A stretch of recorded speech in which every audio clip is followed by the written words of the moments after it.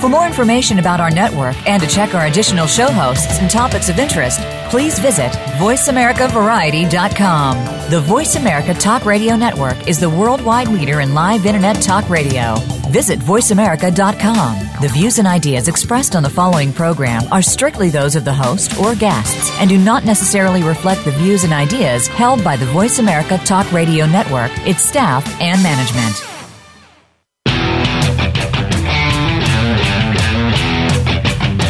Your new or existing home is one of your most important assets, yet too many people rely on sites, shows, and tips from people who are not in the real estate business when making important decisions. It's time to get real and trust a professional. This is Real Real Estate Today with host Deb Tomorrow. In this series, you'll learn about making smart decisions when it comes to buying a home, selling a home, or even staying in the home you're in. Now, here is your host, Realtor Deb Tomorrow. Hello, everyone. Great to have you back. This is Real Real Estate Today, and I am your host, Deb Tomorrow. That's Tomaro. If you want to get a hold of me, you can email me at deb@realrealestatetoday.com, or you can always find me on Facebook. We've had some pretty lively discussions the past couple of days on Facebook, and there'll be good posts going up today related to this show, posted by the ever-popular Rachel, our associate producer, the face of an angel, voice of a sailor. She only cussed three times maybe, when she was on the show a couple weeks ago. Oh, I thought you meant since I've been here today. Oh, no. Since you've been here today, she's cussed quite a few more times. But I was proud because your, how old's Jack, 9? 9. Your 9-year-old son was in the room, and she only let a few. Yeah, I don't think he was really paying that much attention. I don't think he was paying attention, so no need to call CPS on anything. But anyways, so Rachel will be posting, so if you've got questions, you can follow along there as well. The other voice you hear on the microphone is my fearless sidekick, Karen Rastel, who's the best damn lender in the state of Indiana. Hi, Karen. Hello. Karen is a lender at Hallmark Home Mortgage. And things busy for you right now? They are somewhat, a lot of inquiries. Mm-hmm. You know, I don't think anyone, I would love for people to find a home so we can get the process actually rolling, but just a lot of people wanting to get pre-approved. Sure. I think a great point, I'm really slow right now. I'm always a little slow, but I'm really slow right now. And that's typical. This is the time of year in our market where realtors panic and go, is it over? Is that it? Is that like, that was my whole career? Like literally, I've had some moments of panic like that. We have to get through school starting, I think. Yeah, and I go back and I crunch numbers and I realize, oh, it's like this every year, but you forget. And so for our market, it's really slow because we're centered around the university, which just started yesterday, was the first day of Indiana Hoosiers coming back. And then our local school started about a week and a half ago. So we're in that trying to figure out the new norm and everyone's new routine, so nobody's really looking at houses. So my point to that is to talk with your local real estate professional and understand what the market timing is for your particular market, because everybody's going to be a little bit different. Vacation markets are going to be different than, Florida is going to be different than Maine because they've got a different market timing situation. So no more Olympics. I'm a little bit lost at night. I know. A friend of ours posted on Facebook the other night, like she doesn't know what to do. Right. You know, because there's no Olympics. Like, right. What are you doing with your time now? Right, exactly. I should be trying to drum up business, but we're not. And even worse, something changed on one of our TVs. We only have 2 TVs in the house because there's only 2 of us, so we figure that's plenty. But something changed and there's a new system and I don't know how any of this stuff works, and I literally can only figure out how to get 2 channels. Are they the important channels? No, They are not Food Network or HGTV. So it's like Ion. I don't even know what that is. I think they do reruns of like Two Broke Girls, 90210, Two or Broke Girls. Things from. So the puppy's been sick, so we haven't slept in. I haven't slept in about 3 days, so forgive me. And at 2:00 in the morning, I ended up watching the evening news rerun, which I had already watched at 11. So I got doubly depressed at 2 a.m. because it's just yes, no good. Watch the news. But anyway, so I was doing some Googling, so I have some random things to start the show off with. And then we're going to talk about building a home. I've got some clients who are entertaining that thought. So I thought that would be a good topic we haven't touched on yet. And it's actually going to be a 2-part series. I'm kind of excited. Today we're going to sort of set up and talk about just some of the background, pros and cons, some myths maybe to dispel, some true and false statements. Next week, we're actually going to have a live guest in studio who is in the process of building his second home. And I think he'll be able to, I think he's going to have just an interesting story. And I think that people's home stories are always great ways to learn what worked, what didn't work, and how the process goes. Before that, I wanted to mention, Karen, you had mentioned this morning, what had you seen on Facebook about a sale of a home recently? Yes. So Eve Plum, who played Jan Brady from the Brady Bunch, bought a home when I think she was like 10 or 11 years old, paid a small amount of money. I don't know, $53,000. And then she recently sold it for like $2.5 million or $3.5 million. Yeah. That's some, and I know, I read that story too, and it said she paid like maybe 50, it's on my Facebook page, but she paid $53,000 for it, which in today's dollars would have been $384,000 or something like that. Either way. So today's dollars, she paid $384,000, but she sold it for 2 point whatever. I think it was in Malibu. Yeah. So way to go, Eve Plum. Yeah. I once met Greg Brady. Did you really? It was a pretty major day in my life. Was it Greg or was it Johnny Bravo? It was Greg. Okay. And I had him sign a CD of Brady Bunch music. And I said, this is like my favorite CD. And he said, I'm sorry. It was like at a bookstore or something. And that was a while ago. Oh, good old Barry Williams. Right. Well, I've had another interesting tidbit. And I don't know where I came across this, but I thought this is about as political as I'm going to get. But Barron's, which is a prestigious financial publication, right? I'm not smart enough to read Barron's, I don't think. But anyways, they wanted to find out what the White House is worth. And of course, then bring in the jokes about what it would take to buy the White House and blah, blah, blah, blah, blah, politicians and all that. But they consulted some real estate advisors and estimate that about $90 million would be the fair price for the president's residence right now in today's market. So they looked at the cost of construction, which was, this boggles my mind. The White House cost $232,000 to build in the 1790s. $232,000.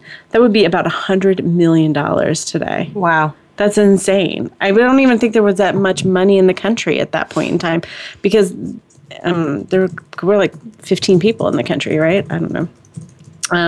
They are also looking at, like any good appraisal, looking at potential rental income. Because when people appraise properties, that's one of the approaches they look at is, okay, if it was a business, how much money could it make? They estimate it would make about $5 million a year in rental income with its 16 bedrooms. Can you imagine like Airbnb, the White House? And then market price for comparable properties. Of course, they compared it with Donald Trump's Mar-a-Lago Club in Palm Beach, which is valued at $100 million. Some people think it's a little underestimated, and they're comparing it with like Hugh Hefner's Playboy Mansion, which just sold.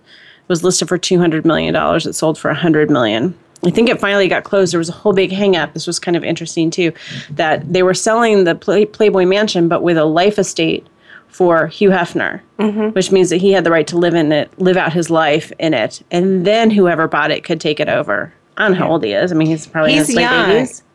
Or who? Hugh Hefner? He's not. I think he's 90. Hey. I think he just turned 90. But I think the guy that bought it owns the adjacent property. Yeah. So I'm guessing that something might get torn down. So who knows? And they said that with all the memorabilia inside the White House, it could, if you sold it as is, complete, be about $250 million. So we'll see after the election if that goes up for auction. So one other thing I wanted to talk about a little bit, because this seems to have come up, and it's funny, I hit upon this when I was doing some research for the show, and I was just, Googling, and Karen's laughing right now, I was Googling, why people build homes, and what do you need to know when you build a home, and just trying to, kind of get some ideas, and stumbled upon this article that said how to manifest a house fast. And I thought, what the heck does that mean? like Field of Dreams, Kevin Costner, if you build it, they will come. Kind of. So what it was talking about was this whole concept of law of attraction. Have you ever heard of that? Mm-hmm. Okay. I have not that much. I don't know. Does your friend Jill, what's her name? Volte Taylor. There you go. I wish she was my friend. I know. Did she talk about law of attraction? I'm sure that there's some, it's related to everything she does speak of could be related back to that. Sure. So the concept of law of attraction is that like attracts like, and that focusing on positive brings you positive, focusing on negative brings you negative. I've certainly had some conversations today with some people who've been focusing on the negative, and you can see where that's taking them in their lives. And so I want to encourage them to focus on the positive. I have a client who actually, every time I see her, she says, I don't think my house is ever going to sell. And I'm like, well, not with that attitude. But I didn't know how to put it into words. And so when I read this, it really resonated. I was like, oh, yeah, you need to throw it out there. And then it made me think of this idea. Have you ever heard of St. Joseph statue? Yes. When you're trying to sell a house? Yes, I have. So what have you heard about it? That you're supposed to bury it in the yard. I think there's a certain spot you're supposed to bury it, and you're supposed to place the head pointing a certain way. Yes. Is that correct? Yes. Okay. So patron saint of homes and families is one of the things that Joseph is patron saint of. And what I read was you bury it, and then you have to say a prayer every morning, or you kind of say a statement. And I will tell you, I did this one time when I was selling a house before I was in real estate. Now, I don't typically counsel my clients to do this because I don't want them to think I'm crazy. But I've had clients who people know about it and they do it on their own. One of my favorite closings was I was at the closing table and the dad shows up with his adorable 3-year-old daughter, and she says, we were late because we had to dig up Jesus in the front yard. Oh, gosh. And I was like, what? And then you figure they were talking about St. Joseph.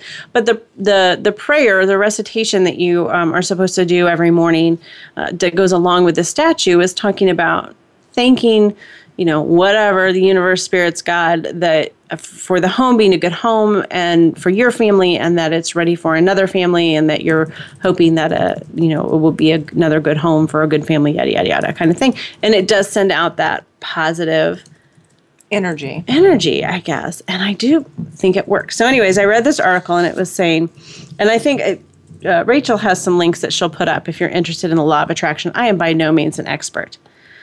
However, there's some here, I think. And anyways, I don't want to get too deep into it because I don't want people to think I'm a crackpot. But I thought this techniques to manifest a house. So this person was writing this article and talking about how they had a very short period of time in which to move, sell a house, transfer to a new job, find a place to live and all that. And they needed to make it happen. And they used this law of attraction principles. A lot of it's visualizing. So they said the first thing you need to do is know what you want. Make a list of everything you want your house to have, the number of bedrooms. This is if you're looking for a house. And I have some clients right now that are looking for houses and can't find what they want. They need to do this. List of everything you want your house to have, what the neighborhood's like, how much land you want, what the kitchen's like, anything you can think of, and write it down. And then you want to visualize yourself. And I think this is the hard part. You want to see yourself in your house. You want to notice all the things around you. You want to love and appreciate about the house. Tell your house how much you love it. I know that sounds silly, but tell your house how much you love it. Pretend your house is alive and tell it how wonderful it is. Tell it about you and your family. Let you know how happy you are to live in it. Now, this is you're telling a house that doesn't exist. You've just visualized it. And then number 3, their suggestion is that believe you're worth it. Release any doubts you may have. Believe in abundance and that you're entitled to your dream house. And then practice oneness. Be at one with your house and the person you would need to be in order to have your house. What would a person who belongs in that house do? And do those things. And I think that's the difference with law of attraction. It's not just I believe it and it'll happen, but this step 4 here, which sounds silly, but practice oneness is what is a person who lives in this house, what do they need to be doing, and do those things. And that's what I think makes those things come. So crazy? It's not crazy. I mean, people talk to plants. They think that when you talk to your plant as you're watering it and giving it sunlight, that it's like you're helping it grow. I thought that was an oxygen carbon dioxide thing. It could very well be. It could be. I don't have plants. Well, I have to tell you, when Rachel puts these links up, I encourage you to read. The article's not very long. What's really interesting is to read the comments, because the person who wrote the article, people were writing and asking, and there's a couple of different articles. Here's my situation, or here's what I've been visualizing. Why is this not working? And they give some really good information and some really good advice. I don't know. It just made me stop and think. And I think there's value in whether you're buying a house, whether you're building a house. And where I'm trying to come full circle with this is this idea of visualization, because one of the most difficult things I think when you are contemplating the concept of building a house is visualizing. It's really hard for people to wrap their hands around spending several $100,000s on something you cannot see, and trying to visualize, what this piece of paper is going to look like into 3D. And so I think going into constructing a house with this positive focus of, positive focusing on positive, bringing positive, and visualizing, I think is a really important concept. So, all right, we're going to get off the liquor and get back to our hardcore boring facts, and we'll blow the incense out. So we're going to go to break. We're going to come back and talk about some true or false statements regarding building homes. So stick around. You're listening to Real Real Estate Today, your home for smart real estate.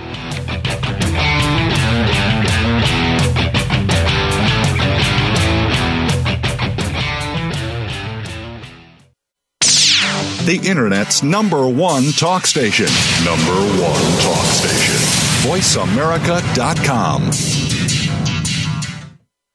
Are you interested in buying or selling a home? Not sure what the next step is? Deb can help. Go to realrealestatetoday.com and click on Start Here. You'll be asked a few simple questions, and Deb will personally contact you to help answer your real estate questions and connect you with a realtor in her personal nationwide network of realtors. So even if you aren't in Deb's service area, you're guaranteed to find a good match wherever you are. Visit realrealestatetoday.com.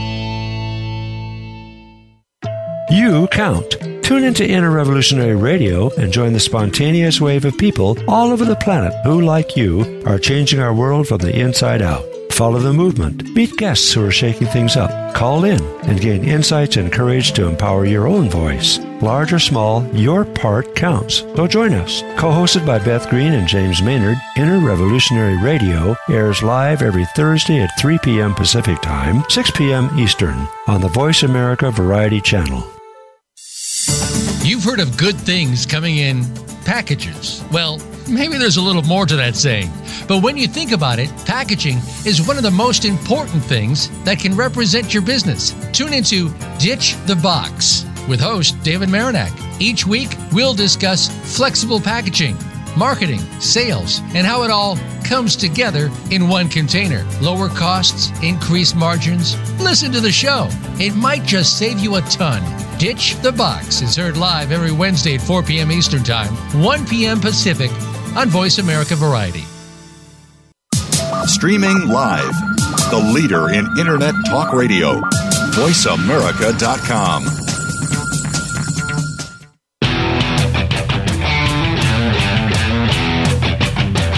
You are listening to Real Real Estate Today.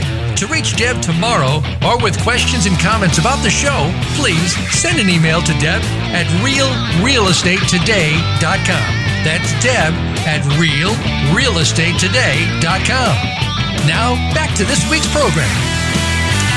All right, thanks for coming back after that first segment. I don't know, maybe we'll have to try. I'm not a terribly spiritual person. If you're just tuning in, you'll want to rewind, download on iTunes and rewind. Can rewind your cassette. There you go. Cassette recorder, and listen to the first segment. We may have to delve a little bit more into this, some of the spiritual side of home buying and selling. I don't know. I think there's something there. It could be interesting. But what we really were going to talk about today was building, because we have not talked about home building. We talked a lot about buying and selling and even some maintaining homes. And there's a lot of questions. One of the things, I was last night sitting outside, it was gorgeous weather. Oh my gosh, I'm in love with it. It's like Maine in July. And Karen's still hot no matter what. But and I asked Juris, I said, so what questions would you have about building a home? And he said, well, I was always told that you had to buy the land first and that you had to pay cash for it. And so that was pretty much a showstopper that I could never build a home. So I think there are a lot of, and we're going to get to that, there are a lot of misconceptions out there about building a home. And so I want to start to clear those up slowly but surely. And there will be a part 2 next week with live interview with Matt Doring, one of my clients who's built a couple of homes. So first thing I want to talk about is why do most people build? Karen, do you have people that come to you and they say, I want to build? Like they just know they want to build? I've had a few that they're just for sure they want to build. These are not typically the first-time buyers. They are repeat buyers, and now they just know what they want after living in a few different homes. Right. So sometimes you get people who just know, I want to build exactly what I want. Sometimes you have people who sort of fall into it because I can't find what I want. And I know that's sort of happened with Matt, and we'll talk about that next week, that we sold his house and looked for what he was looking for, and it didn't really exist, and so they had to build. But a lot of times, I've got another client right now that's considering building because it just is not out there what he's looking for. There are 3 types of new construction projects that I could come up with anyways, and I want to talk about those and make sure everyone understands those because they are treated a little bit differently, especially in terms of financing. So the first is a spec home. It took me forever to understand what that meant. I bought a spec home. Okay. Meaning at the heyday here in our county when builders were just building houses knowing that eventually by the time the home is completed, they will have an interested buyer. So we happened to just stumble upon a house, and it was only, I think it had been completed for about a month or 2, and then we bought it. So spec means speculation. I guess I know that's so stupid, but like literally, for the longest time, I didn't really know. I heard the term spec home, but I didn't really know what it meant. I guess I never put much thought into it. So we built it on speculation. We speculated that there would be a buyer for it. So you don't get to choose your countertops and your carpets and all that stuff because it's typically already done, but it is a brand new home. So I assume you had some builder warranties that came with it that you typically wouldn't get with. We did. Yes, we did. And at the very end, I did ask for a couple of additions to things, which they accommodated. So because it was builder offering the spec. Sometimes investors will build homes on spec too. So just a regular person will, hire a general contractor to build a home on speculation that someone will want it. I don't think that's a great investment idea, but maybe I don't someday. see it too much anymore now in our market for sure. But So spec home is one. Probably the most common around. I know certainly in larger markets is what I call a semi-custom. So that is that you go into usually a neighborhood, a development, and there's a builder for that neighborhood, and they will offer you a set number of building plans, and usually you can maybe make some minor alterations to that. You should usually have a few choices, a finite number of choices for countertops and a finite number of choices for flooring and that kind of thing. So it's semi-custom. Right. Do you have any experience with? Oh, I had someone who was interested in purchasing one where it was like just as you set it up. It's an established builder for that area. There were certain things that come builder. I don't know what the standard, and then you could definitely upgrade. And this one particular one had an issue with the color of the cabinets, so they went and produced their own stain at a local place, ordered the stain themselves. The buyer did. Had them delivered. The contractor redid everything, and then once the cabinets were hung in the stain that the borrower wanted, they didn't like it. Yeah. So, but going back to what you were saying is that you do have some choices in those situations. Yeah.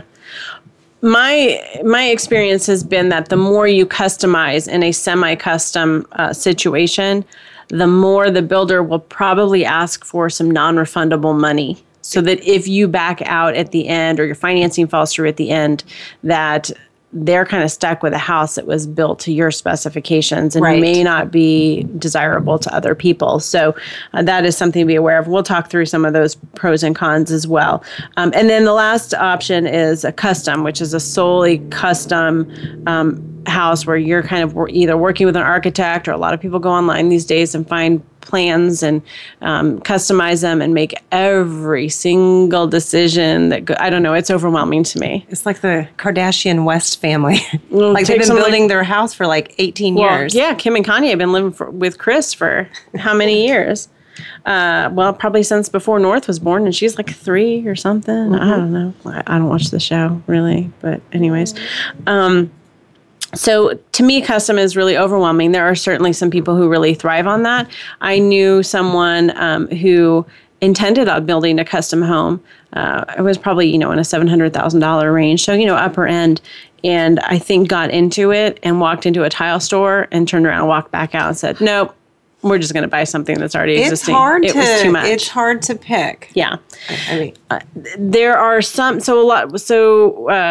with custom, there's sort of two facets. Usually you can pick your own builder. There are some neighborhoods where you can build custom, but you have to use a certain builder. Mm-hmm. I've started to see that a little bit more around here. So that may be something too. And we'll talk, I think, Rachel's going to put up some links about picking your builder if we don't get to that today, which I'm guessing we probably won't as this show goes along with every other show and we run out of time.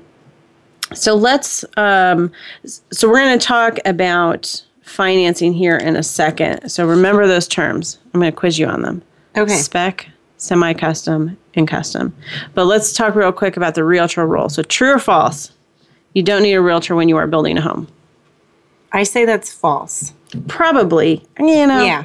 If you're building a spec home, yeah, it's probably going to be listed. You should probably have a realtor represent you through that process. Did you have a realtor? No, because... Karen. Because whatever, 12 years ago when we bought the house, it didn't even dawn on us that we needed one because whatever, in our minds, don't ask me why, we're both in the financial industry in this town. We just thought, oh, it's being sold by the builder. Right.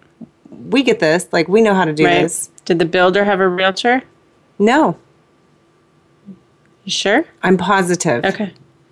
Well, I would recommend having one. I think you should treat spec homes like an existing home. Now, if it's like a for sale by owner, then you kind of have to take that chance. If you're a first-time buyer and you don't know the process and you don't know how to protect yourself, you might want to get a realtor involved.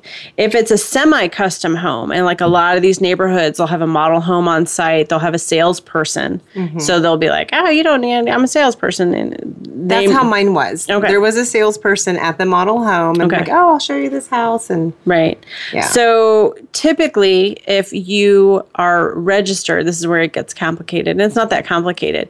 Your realtor can help you, but they have to register you. What does that mean? Register? With the builder, they have to, this is really vulgar, they have to lift their leg and pee on you. That's how I always think of it in my head. It's like marking territory. The realtor has to send a note or fill out a form to that builder that says, so-and-so is my client. Okay. And then that builder will know that they need to kind of channel information through the realtor and that you are being protected by a realtor. But as a potential buyer, we should say that to the builder. Mm-hmm. We have a realtor. Her name is Deb Tomorrow. Yep. Okay. And if you're going to visit a model home without your realtor, you should let your realtor know because she can send an email and register them real quick. Gotcha. So that way the realtor can be involved in the process. Now you're still, as the buyer, you're still going to be intimately involved with the builder, having conversations with the builder. The realtor doesn't necessarily need to be involved in, what color the blades on your ceiling fan are going to be. But making sure that the process is followed, that there's good coordination and communication between the lender and the title company, and that everything stays on time and all that good stuff. If it's a custom build, chances are you're probably not going to use a realtor, although if you're buying land, that might be listed with a realtor, and so you might have your own realtor for that land purchase. But typically, a realtor is not involved in that unless they're working with the builder. So some things to think about there. I think I'm going to go ahead and throw it to break because we are going to come back and talk about costs and financing, and I don't want to get started on something of numbers and then jar my train of thought and confuse everyone. So stick around. That didn't make it sound like it was going to be very exciting, but I promise math is your friend, and it's going to be a good segment to listen to. So stick around. We'll be right back. You're listening to Real Real Estate Today, your home for smart real estate.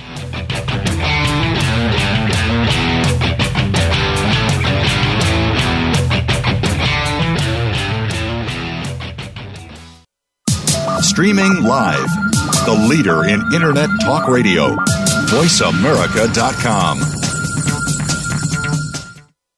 Are you interested in buying or selling a home? Not sure what the next step is? Deb can help. Go to RealRealEstateToday.com and click on Start Here. You'll be asked a few simple questions, and Deb will personally contact you to help answer your real estate questions and connect you with a realtor in her personal nationwide network of realtors. So even if you aren't in Deb's service area, you're guaranteed to find a good match wherever you are.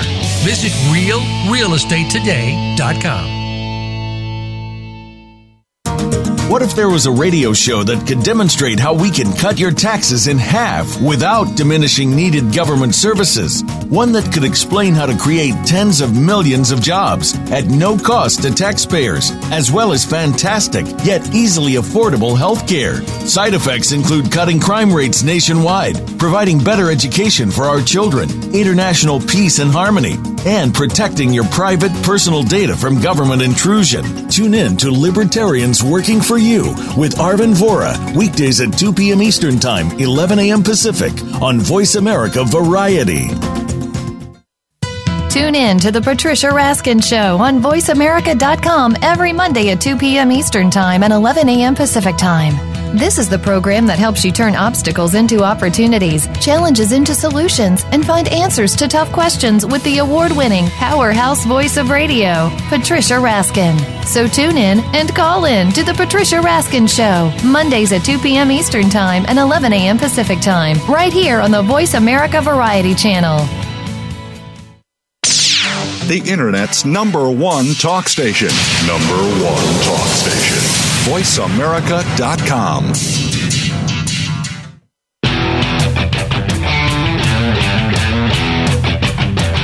You are listening to Real Estate Today. To reach Deb tomorrow or with questions and comments about the show, please send an email to Deb at realrealestatetoday.com. That's Deb at realrealestatetoday.com. Now, back to this week's program. All right, thanks for coming back. We are talking about new construction. What if you cannot or find a house, your dream home, or what if you have always dreamed of building your dream home? What does that process look like, and what do you need to know? So we've been answering some true or false questions.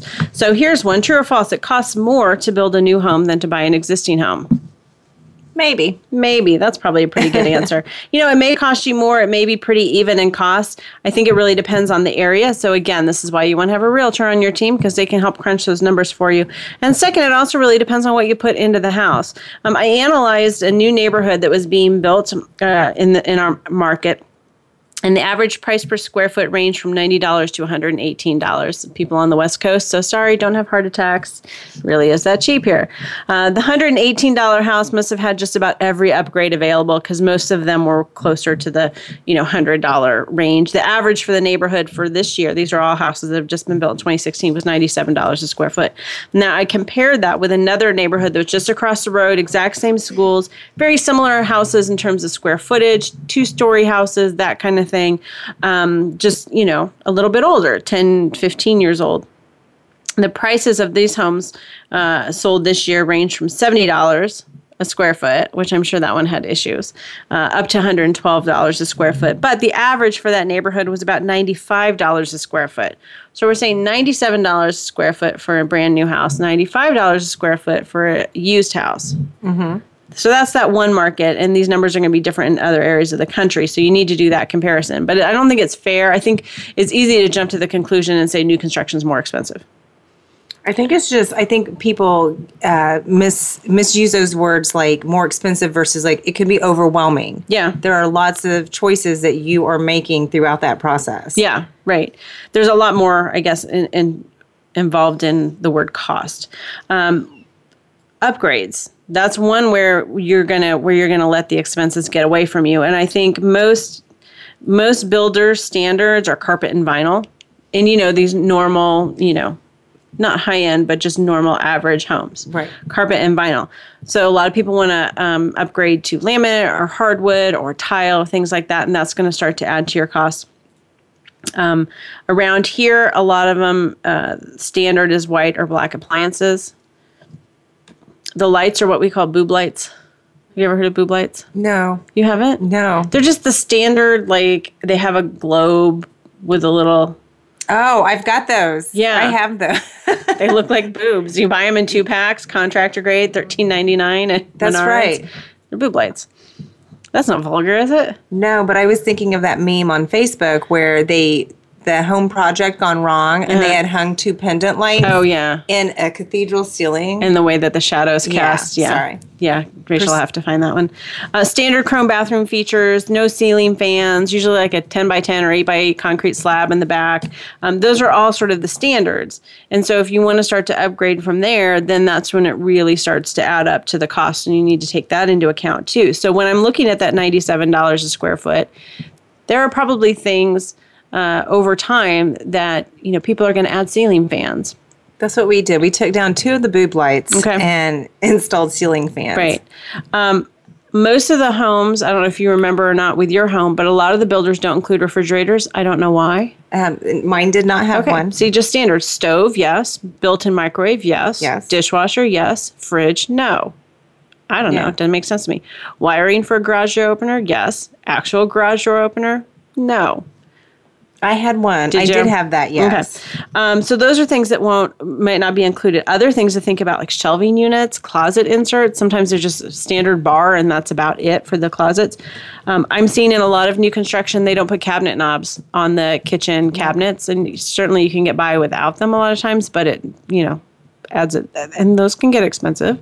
Garage shelving, window coverings. Did you have any window coverings in your house? No, we did not. You had to buy mini blinds or something. Something first night. That can start to add up. Play set, garden shed, a fence, landscaping. Usually it's like their specs will say you have 3 shrubs and we'll sod the front yard, but it's up to you to water it and try and get it to grow. Yeah. And that's about it. And then some people have even suggested, I don't know if you ran into this or not, that the carpeting, sometimes builder grade carpeting is not great quality. And so you might have to replace that sooner than you would. Some people were saying, some of my research people were saying, we had to replace the carpet in 3 to 4 years. We probably should have. Yeah. But we didn't. You waited for the Great Flood of 2015? Yes. Mm-hmm. Yes. So those are some additional costs that you need to think about that are involved with a new construction that maybe don't, you just look at the plan and you go, oh, that's a good price. But there's a trade-off too. And so here's something to think about for the cost. You may pay more upfront. So say for an example, maybe you pay $10,000 more for a comparable brand new home, but maybe over the course of 10 years, you don't have to replace a roof or a water heater or a furnace or an air conditioning unit. Right. So you might kind of come out even in the end. So you have to think about, is it better for you to have a lower monthly payment, which might be buying a used home, but then having some maybe unexpected costs or having some costs pop up along the way that you can save up for and use your emergency fund for? Or are you better having a slightly higher but more stable monthly budget and minimizing the risk that you're going to have problems? And certainly doesn't mean problems are going to go away, because here's Karen in a 12-year-old house that needed...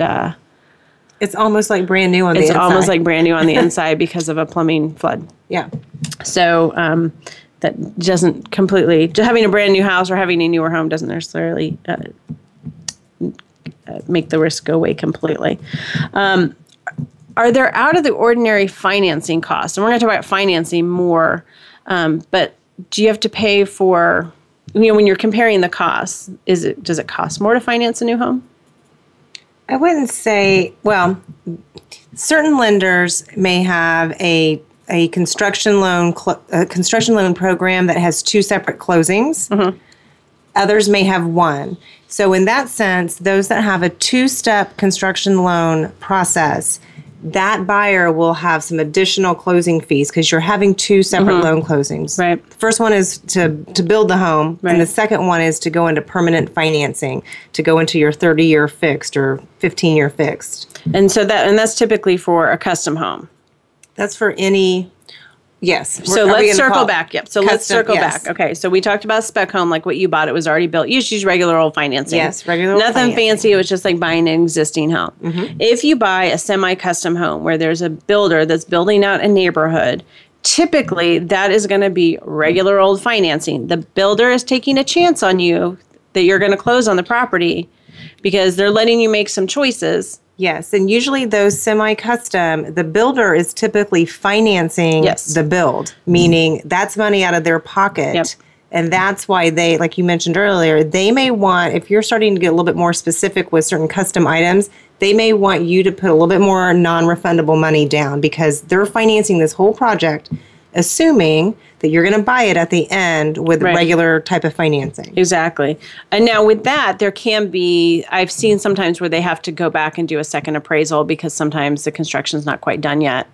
Well, there's always, I shouldn't say always in our world, but there's typically a final inspection. So the initial appraisal is done based off the specs and the plans of what the house is supposed to look like and all the finishes when it's finished.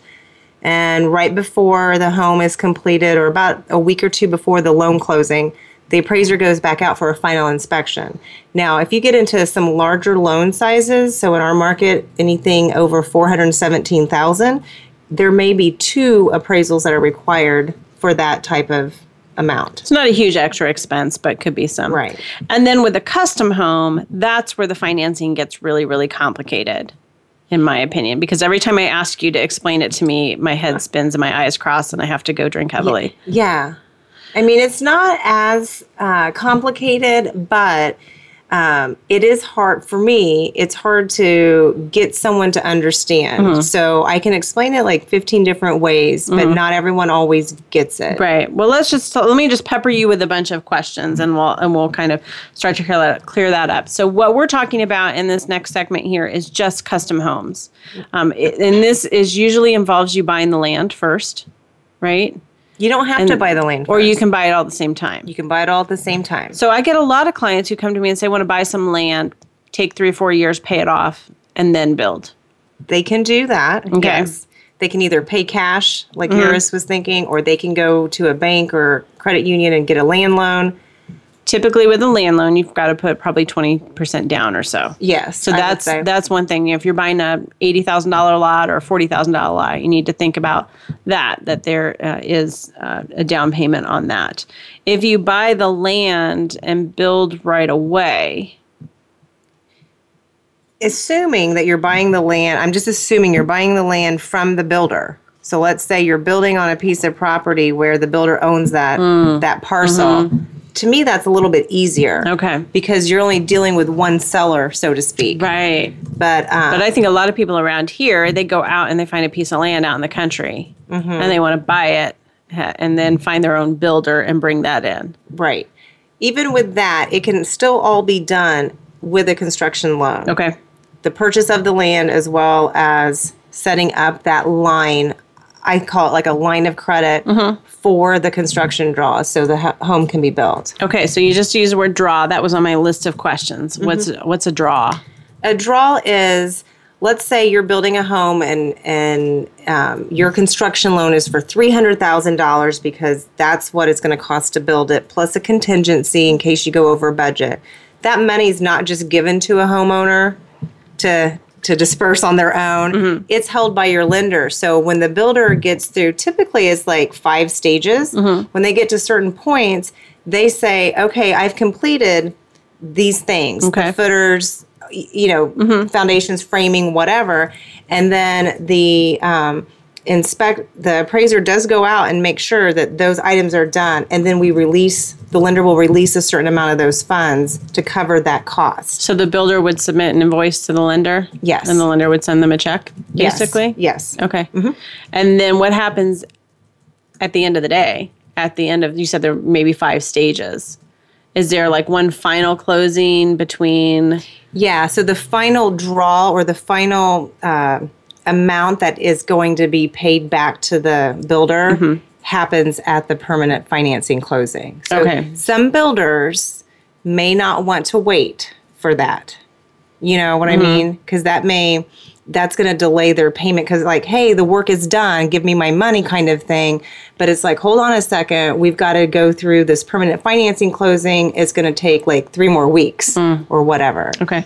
So it sounds like it's important to find a lender who is comfortable working with a variety of builders and comfortable with that process. Yeah, the builders, when they're approved by the lender, and we may talk about that later in your show, they are already made aware prior to even starting how the draw structure is for that lender. So they know going in, like there's no surprise at the end, like, oh, I didn't realize I'm going to have to wait another few weeks. But the lender determines that, not the builder. Correct. Okay. Whew. I'm not confused yet, but I'm getting close. All right, let's go to one more break so we can take a couple more shots of butterscotch schnapps, and we'll come back and try and talk a little bit more about financing new construction. You are listening to Real Real Estate Today, your home for smart real estate.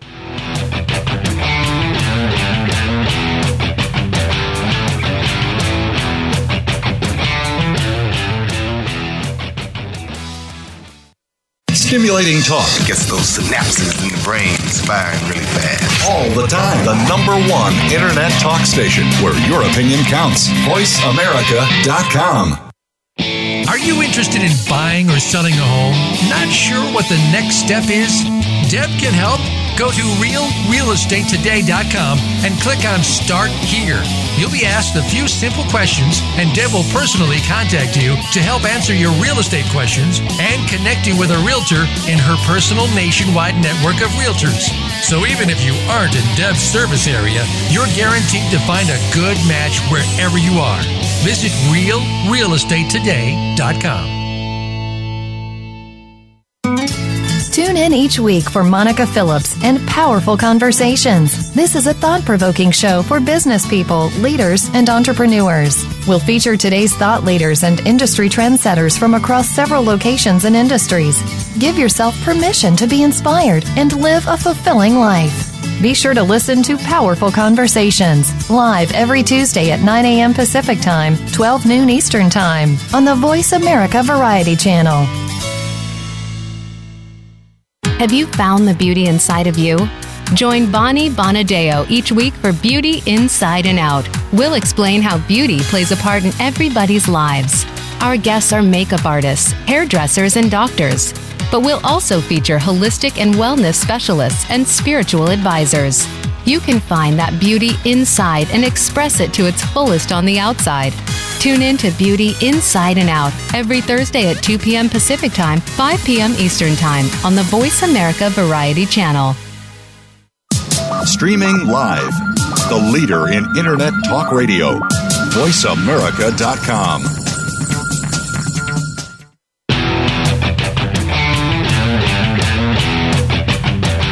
You are listening to Real Real Estate Today.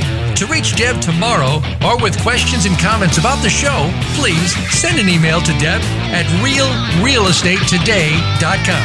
That's Deb at realrealestatetoday.com. Now, back to this week's program. All right, thanks for coming back. We're going to finish up talking about financing new construction and some questions that you want to think about. One of the things we were talking about over break with Karen, as I was plying her with some questions, was she said there typically are several stages where the builder will take draws if you're doing a custom build, not one of these semi-custom homes in a neighborhood, but a custom build where the builder finishes a certain stage and then we'll get paid for it. But I asked her, at what point does the buyer start making payments on this? So the buyer is making at least, at a minimum, interest-only payments during the construction phase. So let's say your home is going to take 9 months to build. You are paying interest only every month on the money that has been used. Just on the money that's been used, on not the money on that's the been final used. projected number. Correct. So if you purchased a lot at the time of your build, or we were paying off a land loan because let's say you owed $30,000 on the land, automatically, so we have to pay that off with your current lender.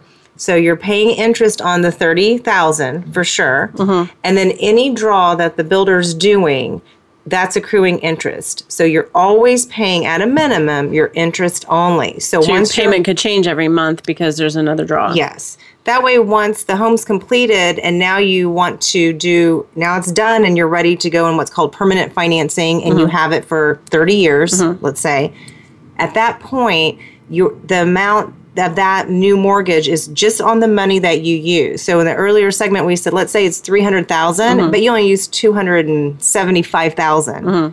That's going to be what your mortgage amount is. Okay. At what point in the process, and this is going to be important this coming year, at what point in the process does the lender set your interest rate? For the permanent financing, because all construction loans, you are paying, if you're doing a 2-time, I can only speak on a 2-time construction closing, because that's how my company does it, the interest rate that you are paying in the construction phase is just set at whatever. Okay. Off the top of my head, I want to say there's some variables in there, but let's say it could be like around 5%. So it's a little bit higher than a normal 30-year mortgage. Because if you think about it, construction loans are a little risky for a lender, because even though you're doing your construction loan with me, you could go to another lender to do your permanent financing once that house is done. There's nothing that ties you back to your lender. Okay.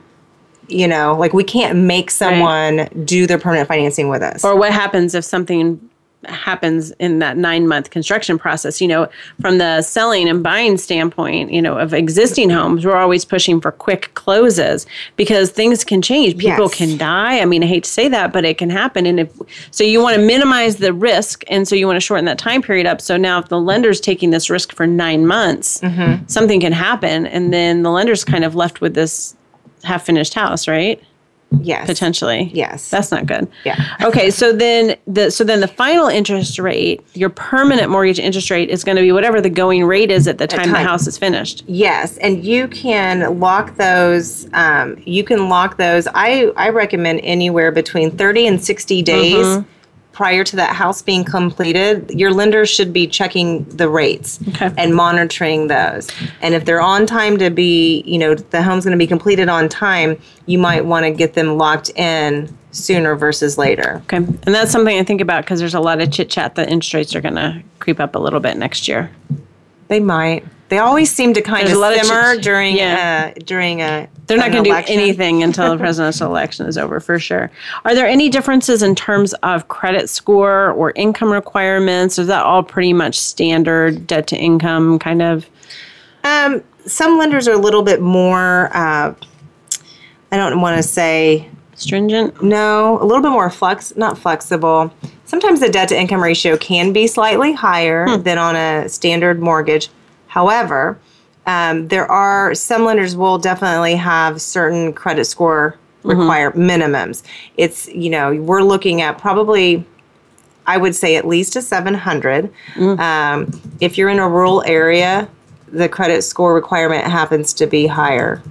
But I would back up too, because most lenders are going to need to approve a builder before anything is even started. And approving a builder means the builder is going to be asked to submit financial documentation. That they're legit and that they're not running the risk of references like flaking out. Yeah, 2 years tax returns, profit and loss statement, previous homeowners that they've just built homes for, so that, and everything is typically checked out. And sometimes if they're not afloat, then you can't use that person as a builder. Okay. So first step is to pick your lender, and then second step would be to approve the builder. I mean, you're going to have to go and, I don't even know at that point, you wouldn't really even have to have a plan in place. Because you don't, at that point, you're just approving the builder. You're not approving the plan. Yes. You don't really care what house is built. Yeah. And then you've got to come up with a budget. And then and at some point in there, any point along the way, you can find the land and buy that as well. Right. But I would say check with your lender, because most lenders already have builders already approved. And so if you've already been approved once, every year the lender will ask that builder, hey, submit your updated financials, so we just keep this ongoing. So definitely this is one of many times where you probably want to go to a local lender. I'm always a huge fan of local lenders anyways, or a regional lender, someone who works in your market quite a bit, and not, you're not going to go to an online lender and be able to do a construction loan. I don't know too many builders that would probably not trust that either. Yeah. Right. Okay. If you've got more questions about financing, because there's a lot of questions to be had there, just shoot them on over via Facebook, and we can work on answering those next week. I wanted to talk about one last thing before we cut out for the day, and that is that there's a concept that there are, true or false, there are fewer risks with new construction. False. And I would say that there are different risks. Different, yes. And one of the big ones, and I just think this is important to think about, is what if the neighborhood's not done? And I've seen that a lot. As I started to think about it, I was like, oh my gosh, I can think of 4 examples without even breaking a sweat in our market where the neighborhood was designed for either a certain price point of home, and then the builder got in trouble and had to sell off all the lots, and they ended up getting sold built less expensive homes. There's a neighborhood that was originally designed to have a clubhouse and a pool and tennis courts and all that. For whatever reason, they ran out of money, but the first homes in there bought those homes with the impression that they were going to have a clubhouse. There's another one that one of my favorite stories, this little neighborhood that was being built, and they were paired like patio homes, kind of duplexes. It was supposed to be retirement, active 55 community kind of thing. They built 2 buildings, so 4 units, each at the end of cul-de-sacs, completely separate, like they couldn't see each other. But that was the first 2 homes that they built at the end of the cul-de-sacs, or first 4 units that they built. And then the developer couldn't sell anymore. And they ended up selling off the lots, I think, at auction to a different developer after they sat for years. And so that developer wanted to build just regular old houses, which have been selling very well. But here are these 4 units on 2 different streets that are sitting by themselves, who bought under the concept of, we're going to be in a condo. So they had to create a homeowner association of 4 units, 2 units that can't even see each other, to maintain yards. And they are completely surrounded by houses where who knows how those houses are maintained or how those yards are maintained. I mean, they're nice homes, but there's no standards or rules. There's no homeowner association for the houses. It's really weird. Now, is this here locally? Yep.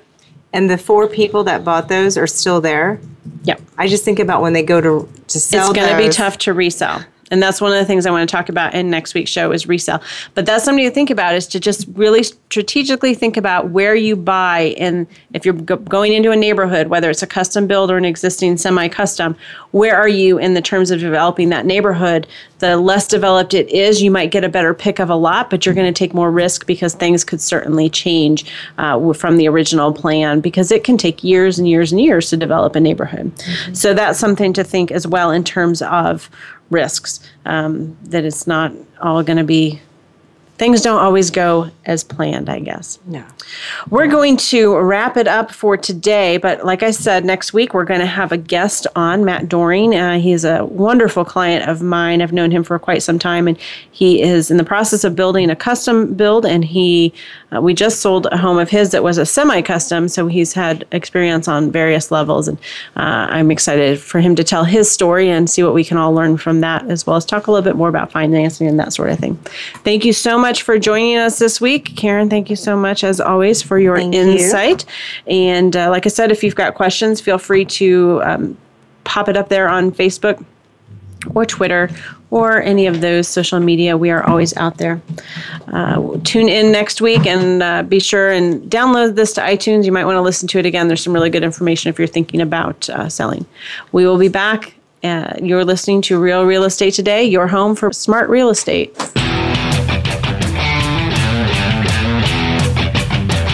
Thank you for tuning into Real Real Estate Today.